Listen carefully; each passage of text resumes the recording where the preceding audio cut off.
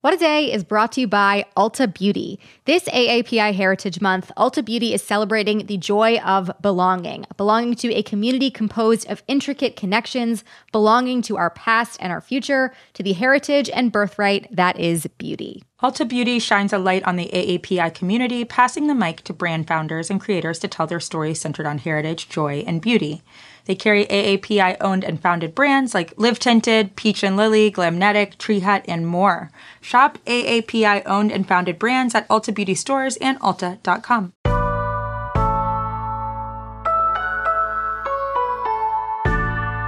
It's Thursday, October 27th. I'm Priyanka Aribindi. And I'm Juanita Tolliver, and this is What a Day, promising as always to release content with greater frequency than Rihanna. And this is not a dig. A new album a day from Rihanna would be overwhelming. Right, we've got lives to lead. We do.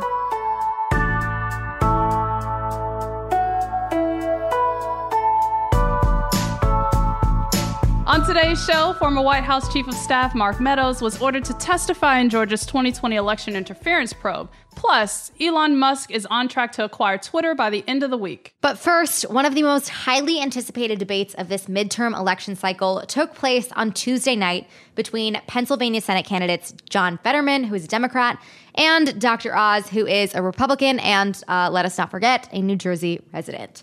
They covered everything from abortion rights to fracking to immigration, and obviously Pennsylvania voters were listening. But Democrats have been very vocal about what adding just 2 more Democratic senators across the country could do. So the results of this election go far beyond just Pennsylvania, and people nationwide were paying attention. A big focus here has been on Fetterman's health. He's been recovering from a stroke since May, and he's been open about the auditory processing issues that he's been dealing with since then. Honestly, it took courage to even step onto that debate stage while he's still in recovery, as well as with all the harmful ableist comments being made about his health. But Priyanka, break it down for me. How did he handle all of this at the debate? Yeah, his campaign had requested a closed captioning system as an accommodation. So essentially, behind the debate moderators, there were 2 large monitors showing the text of everything that was being said, both questions and answers, so Fetterman could read along.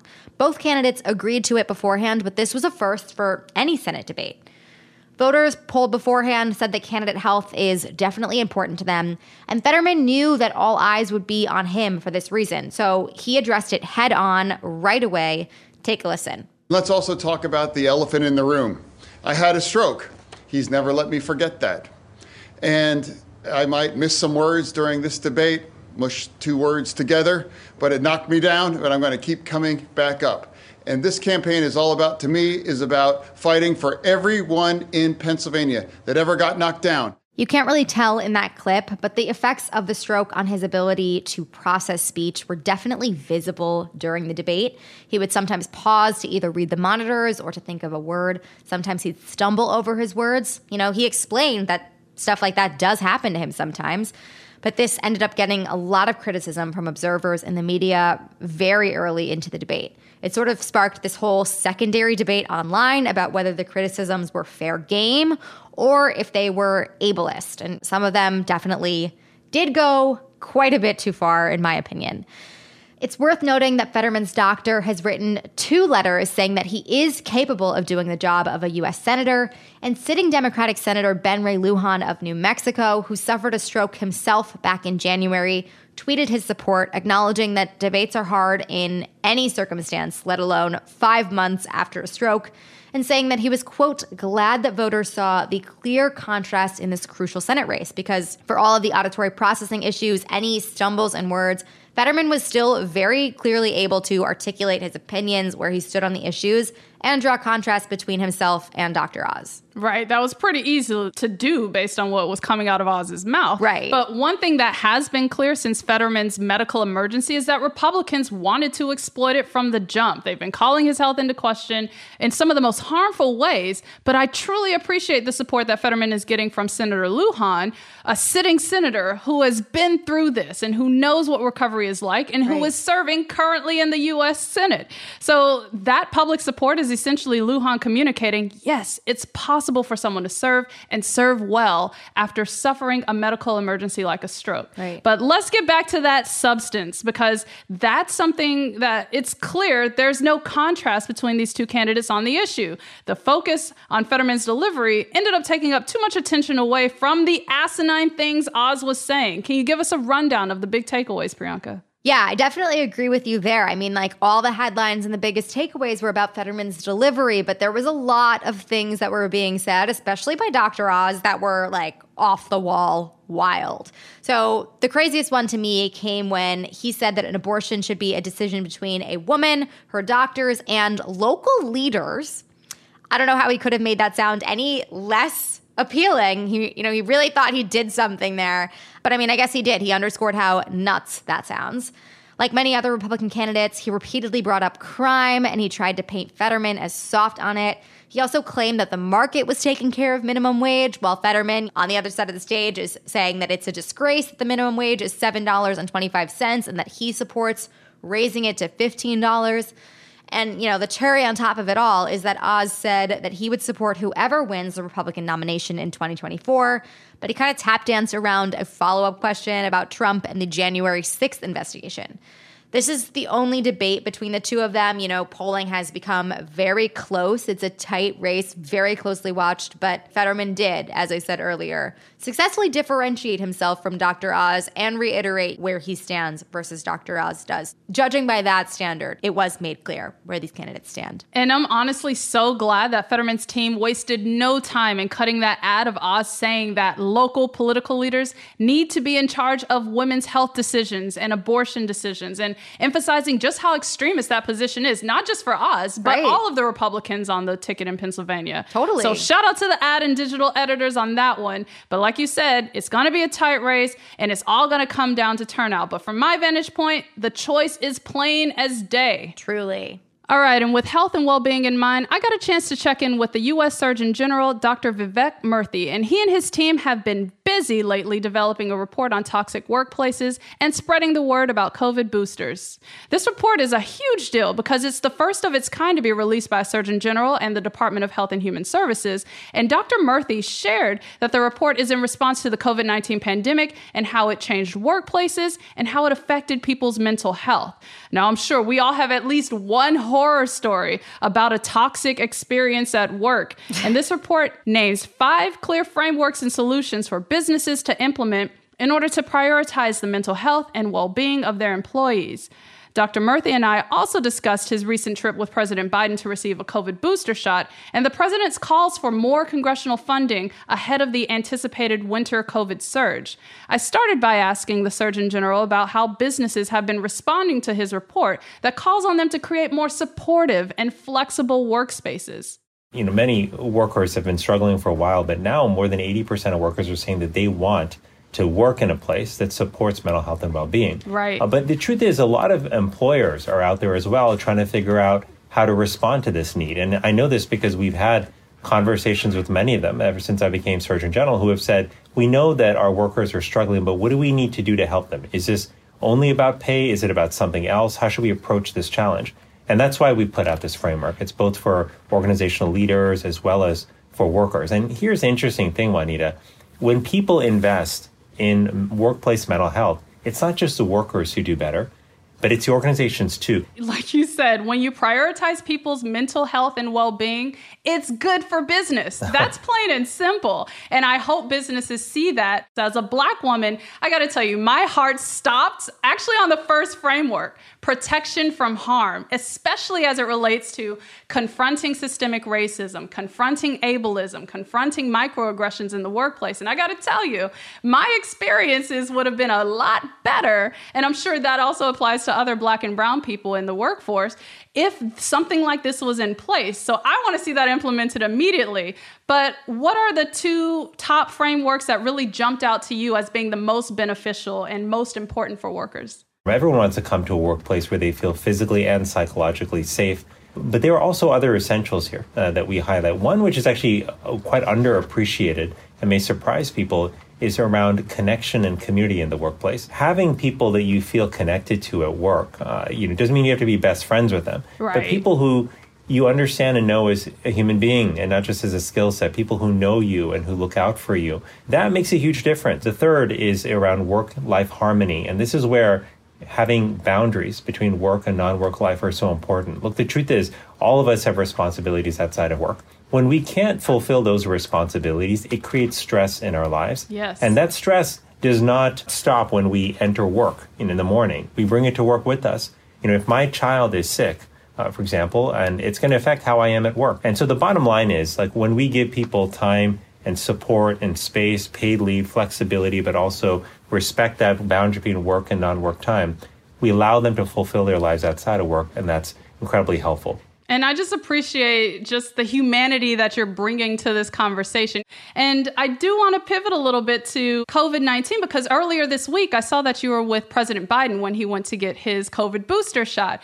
And he talked a little bit in his remarks about the need for more people to get their boosters. But the president also made an explicit appeal to Congress for more COVID aid. And I think we can all agree that we are not in the same place as we were 2 years ago. But COVID is still an active threat to our health and well-being. So how would you characterize this moment that we're in with COVID ahead of any feared surges, and at a moment when COVID-related funding isn't readily available like it was in the past? Well, Juanita, on the bright side, we've come a long way. Now you fast forward 2 years plus, and what we have shown is that people who are up to date with their vaccines have a dramatically lower risk of ending up in the hospital or dying even if they get COVID. Right. We've also found that with the treatments that we have available, treatments like Paxlovid, which is a pill that you can take for 5 days after you get infected, that those medicines can also dramatically reduce your chances of ending up in the hospital or dying. So the bottom line is we have more tools to help us make it through this pandemic than we've ever had,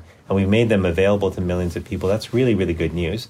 The concern I have going forward is, how do we make sure people continue to have access to these tools? How do we keep investing in it as a country so that we can develop vaccines that are better and better and better, that are in the next generation of vaccines that will hopefully address coronaviruses more broadly? Yeah. How do we make sure that we're developing the next generation of treatments as well? We're fortunate to have an updated vaccine, so we want people to get that. But we also want to make sure we're continuing to invest and stay ahead of the virus. And that's where I do have a concern, because that requires financial investment, whereas Congress to take action and make sure those funds are available so we can invest in the science and the research and the production.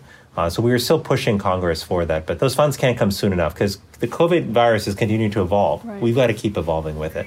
Right. I was going to ask you about that because I've seen the reports about new variants. Do you have any concerns about preparedness in response to those variants as it relates to the current booster? And as you already talked about, future boosters being developed? Well, the good news is that even though new variants are developing, our vaccine is very likely to be effective. You might still get a breakthrough infection, as they're called, but your chances of ending up in the hospital or dying are remarkably lower. And this is particularly important, by the way, for the elderly. If you're 65 years of age and up, yes. If you've got multiple medical conditions that put you at higher risk, then it's all the more important. So you have the maximal protection, because winter's coming. The last 2 years, what have we seen? That there's been a surge in cases during the wintertime. So we want to be prepared, and with up-to-date vaccines and treatments, you have a very good chance of making it through the winter and doing well.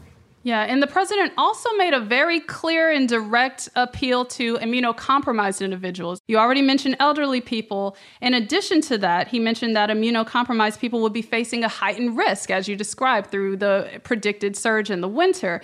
What recommendations do you have for immunocompromised people and their families about how best to protect themselves? Here are a few things that are important to know. One is, please do make sure you are up to date with that vaccine. And remember, ages 5 and up are eligible to get the updated vaccine. Number two, make sure that you know where to go in case you do get sick to get treatment.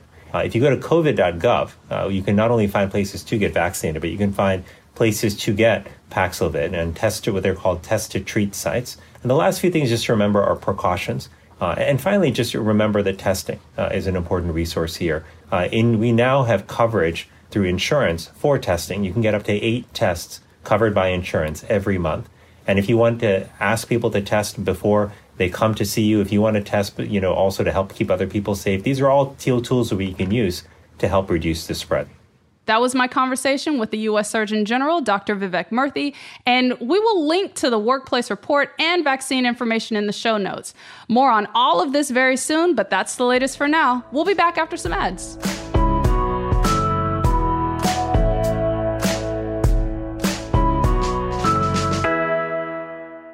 What A Day is brought to you by Books. This Mother's Day, give mom her flowers. She absolutely deserves the best, and that's why you should send her farm fresh flowers from Books. That's short for bouquets. Books has modern designs and unique flowers you can't find anywhere else, and with 20% off, you can send some to mom, your wife, your auntie, even your granny, okay? Anyone who deserves flowers in your life. It doesn't have to be holiday specific. You get flowers, you're getting flowers, everyone's getting flowers.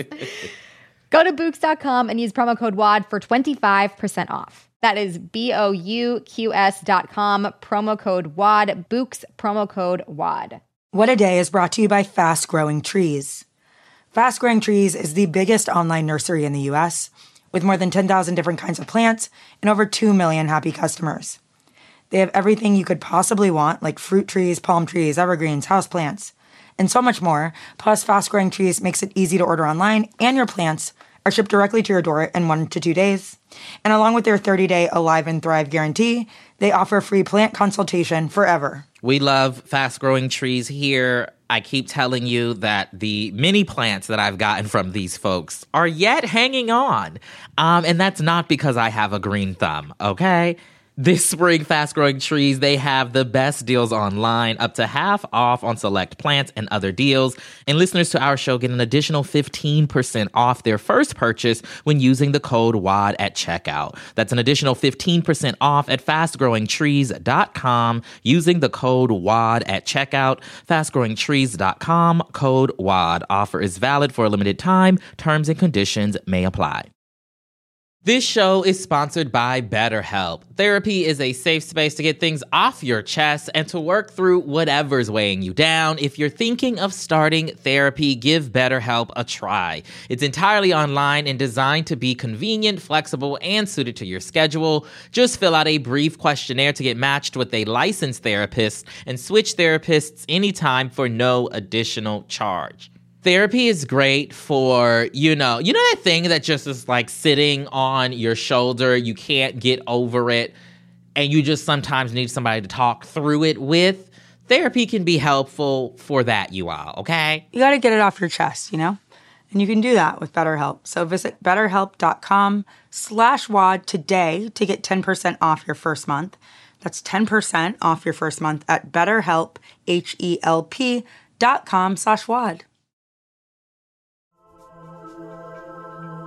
Let's wrap up with some headlines. Headlines. Yesterday marked the 40th day since Mahsa Amini was killed by Iran's so-called morality police. Thousands of people gathered at Amini's grave in her hometown in Iran's Kurdish region to pay their respects. Deaths are commemorated 40 days after a person's funeral within the Shia Islamic tradition. Demonstrators marched while chanting the two slogans that were tied to the protest: women, life, freedom, and death to the dictator. But things took a violent turn when security forces opened fire on the mourners to disperse the crowd. It's unclear how many people were killed or injured in the clash, but meanwhile, the U.S. imposed additional sanctions on 14 Iranian officials who have led the crackdown on nationwide protests sparked by Amini's death. A jury convicted 3 men on Wednesday for their involvement in the 2020 plot to kidnap Michigan Governor Gretchen Whitmer. The defendants are all members of the Wolverine Watchmen, a right-wing anti-government militia group, and they were convicted on all of the charges against them, including providing quote-unquote material support to a terrorist act. They were also found guilty on gang and firearms charges. This comes after Adam Fox, the ringleader of the scheme, was convicted back in August of conspiring to kidnap Whitmer alongside Barry Croft Jr. Former White House Chief of Staff and prolific texter Mark Meadows was ordered to testify before the Georgia grand jury investigating possible interference into the state's 2020 presidential election results. As we know, thanks to the January 6th committee, Meadows was one of the highest-ranking officials who helped promote former President Donald Trump's efforts to overturn the election. A judge in South Carolina, where Meadows currently lives, gave the order, and a lawyer representing Meadows said yesterday that he would appeal the decision. And absent-minded Georgia Senate candidate Herschel Walker forgot another time he exercised a right he fundamentally opposes. A former partner of his held a press conference yesterday and claimed that Walker pressured her into having an abortion in 1993. As proof of their relationship, she provided cards he sent her around that time. This is the second woman to make a similar claim against Walker, and notably, she's a registered independent who voted for Trump in the past 2 elections. But she said, quote, "I do not believe that Herschel Walker is morally fit to be a U.S. senator, and that is the reason why I'm speaking up." Walker denied the account, saying, quote, "I already told people this is a lie," and adding, quote, "I also want to let you know I didn't kill JFK either." What is happening in this man's mind? Where did that even come from? Like, I thought that was a Ted Cruz thing. I'm a little confused. I don't know if there's a conspiracy here that I don't know about. Please let me know if there is, but I'm very, very confused about this. Finally, Elon Musk buying Twitter was not just a bad dream that we all shared. The world's richest man and one of its worst posters visited Twitter's headquarters in San Francisco yesterday in another sign that he will close his $44 billion deal to acquire the social media platform. Musk's deadline to do so is tomorrow, according to a judicial ruling. Musk also changed his bio on Twitter to Chief Twit and his location to Twitter HQ.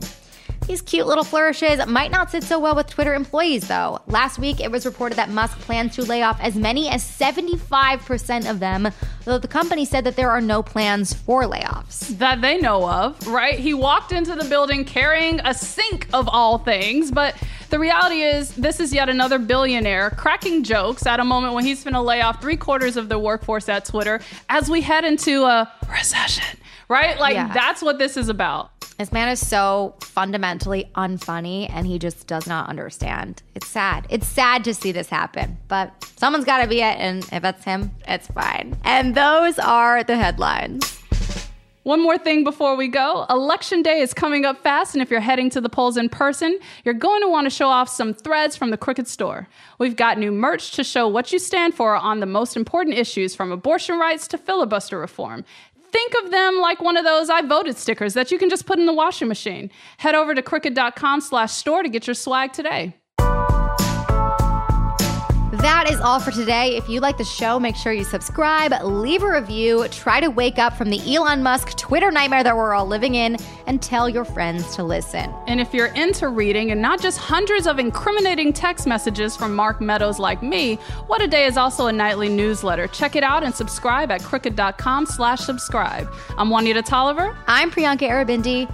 And come work at WAD, Twitter employees. The more the merrier. Yeah, listen, we don't have any software, but we do have vibes. So please come join us. Plenty of vibes, plenty of news, plenty of things to cover. So come on over.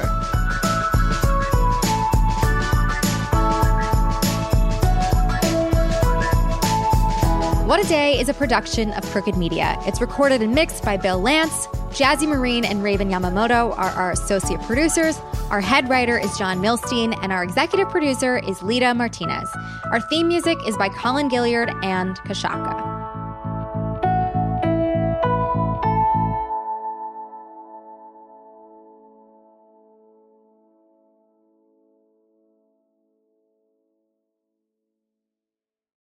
As a chef and a restaurant owner, I'm as meticulous about my cookware as I am about my ingredients. That's why I love Made in Cookware. Each pan they make isn't just designed to perform, it's crafted to last. As a mom, I love that I can trust Made In.